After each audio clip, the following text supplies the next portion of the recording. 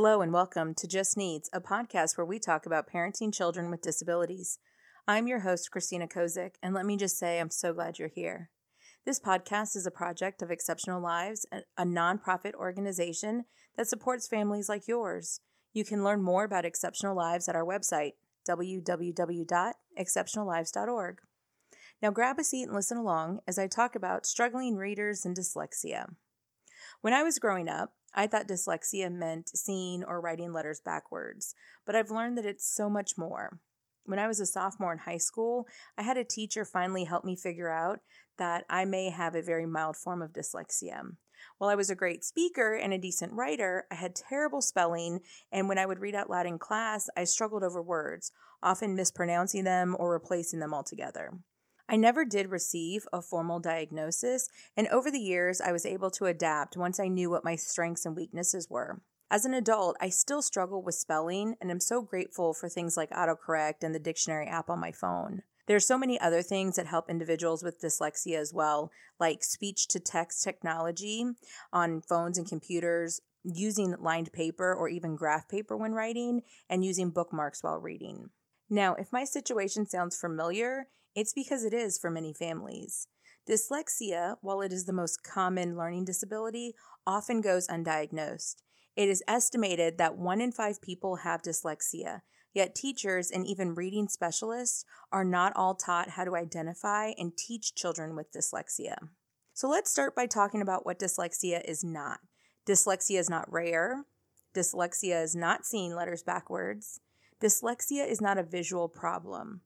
Dyslexia is not a condition that people grow out of, and dyslexia is not a developmental delay. Dyslexia is not caused by not reading to your child, and dyslexia is not a lack of motivation or laziness. Now that we've addressed that, let's discuss what dyslexia is. The National Dyslexia Association defines dyslexia as a specific learning disability that is neurobiological in origin. Basically, that means the brain processes written and spoken information differently. Dyslexia is categorized by difficulties with accurate and/or fluent word recognition and by poor spelling and decoding abilities. In other words, dyslexia is a language-based learning difference that affects a person's ability to connect letters to sounds and making it very hard to read and spell. A person with dyslexia will read below what would be expected despite having normal or even above average intelligence. Dyslexia can also look different in each individual and can range from mild to moderate in severity. What are some warning signs? Warning signs look different depending on a child's age. So I want to give you some things to look at based on 3 different age groups. For preschoolers, here are some things that you might see. You might see a speech delay, difficulty rhyming words, mispronouncing words, or struggling with word retrieval. This may look like you asking your child what they had for lunch and them answering, I had those things, the ones I dip in ketchup. It could also look like struggling following multi-step directions, like put on your shoes, then get your coat. It can also look like struggling to learn letters, colors, or days of the week. And another sign is struggling to sequence events. This can look like them struggling to tell you how they put on their shoes, such as, first I put on my socks, next I put on my shoes, then I tie my shoelaces. If your child is in elementary school, here are some things to pay attention to. Does your child struggle with learning letters and the sounds that they make? Maybe they confuse letters like F with PH or C and S. Maybe they struggle to read familiar words such as sight words like and, the, or on. They may substitute words that are familiar or even similar words when reading. They may have poor spelling. They may avoid reading. And they may struggle hearing individual sounds in words, such as hearing the word fish, but not being able to hear the sounds that the letters F, I, or sh make. For high school age children, some things you might notice are your child reads slowly. Maybe they struggle to find the correct word when speaking. Your child may say something like, the thingies I use when trying to tell or describe something and they can't recall the correct word. Maybe their writing doesn't reflect their oral or speaking skills. They also may be unable to master a foreign language. And then some of the more common ones are poor spelling, poor grades, and limited vocabulary. Now, these warning signs are from Empowered Dyslexia Advocacy, and you already know I'm going to have a link in the show notes. The only way to support children with dyslexia is to first identify the issue. Now, I want to tell you about Melissa and her son, Matthew. So Matthew is 7 and he's struggling in school. Melissa has asked his teachers about his reading. They have told her that he'll be fine, she just needs to read to him more, and that he's still young and he'll catch up. They also told her that they don't test for things like dyslexia until 3rd grade. However, Matthew falls apart when he gets home from school.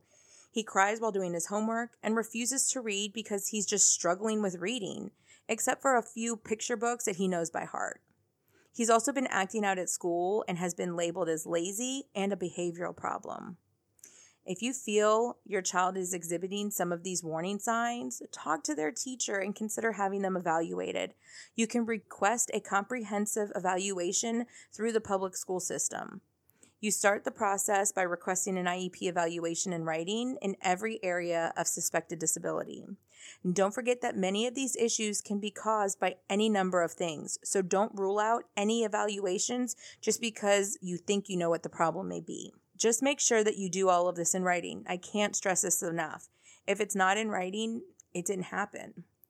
While all of this may sound overwhelming, it is important to note that your child will still succeed in school with the right interventions in place. There are trained professionals, often special education teachers, reading specialists, or speech and language pathologists, who use specific, systematic, evidence-based instruction that is proven through research to help your child learn to read. Ask your school what methodology or what program they plan to use and the qualifications of the provider. As in any case of a child with a disability, knowledge is key. Being an informed advocate for your child, continually asking questions, and seeking out additional resources are some of the best ways to help get your child to where they need to be successful. For more information on what to do if you have concerns about your child's learning, be sure to check the show notes for a link to how to identify your concerns and talk to a teacher. And if you know someone that can relate, share this episode with them, and let's keep the conversation going on Facebook and Instagram at Exceptional Lives. Thank you for joining me this week. I hope this information is insightful and helpful. And if you have any questions, drop me a line at podcast@exceptionallives.org. This podcast was written by the Exceptional Lives team and presented by me, Christina Kozik, for Exceptional Lives. You can subscribe and follow the podcast at our website, www.exceptionallives.org/Just Needs Podcast. Our website has blogs, guides, upcoming events, and a resource directory for Louisiana and Massachusetts. If you enjoyed this episode, please let us know by leaving a 5-star rating or review on Apple Podcast or wherever you're listening.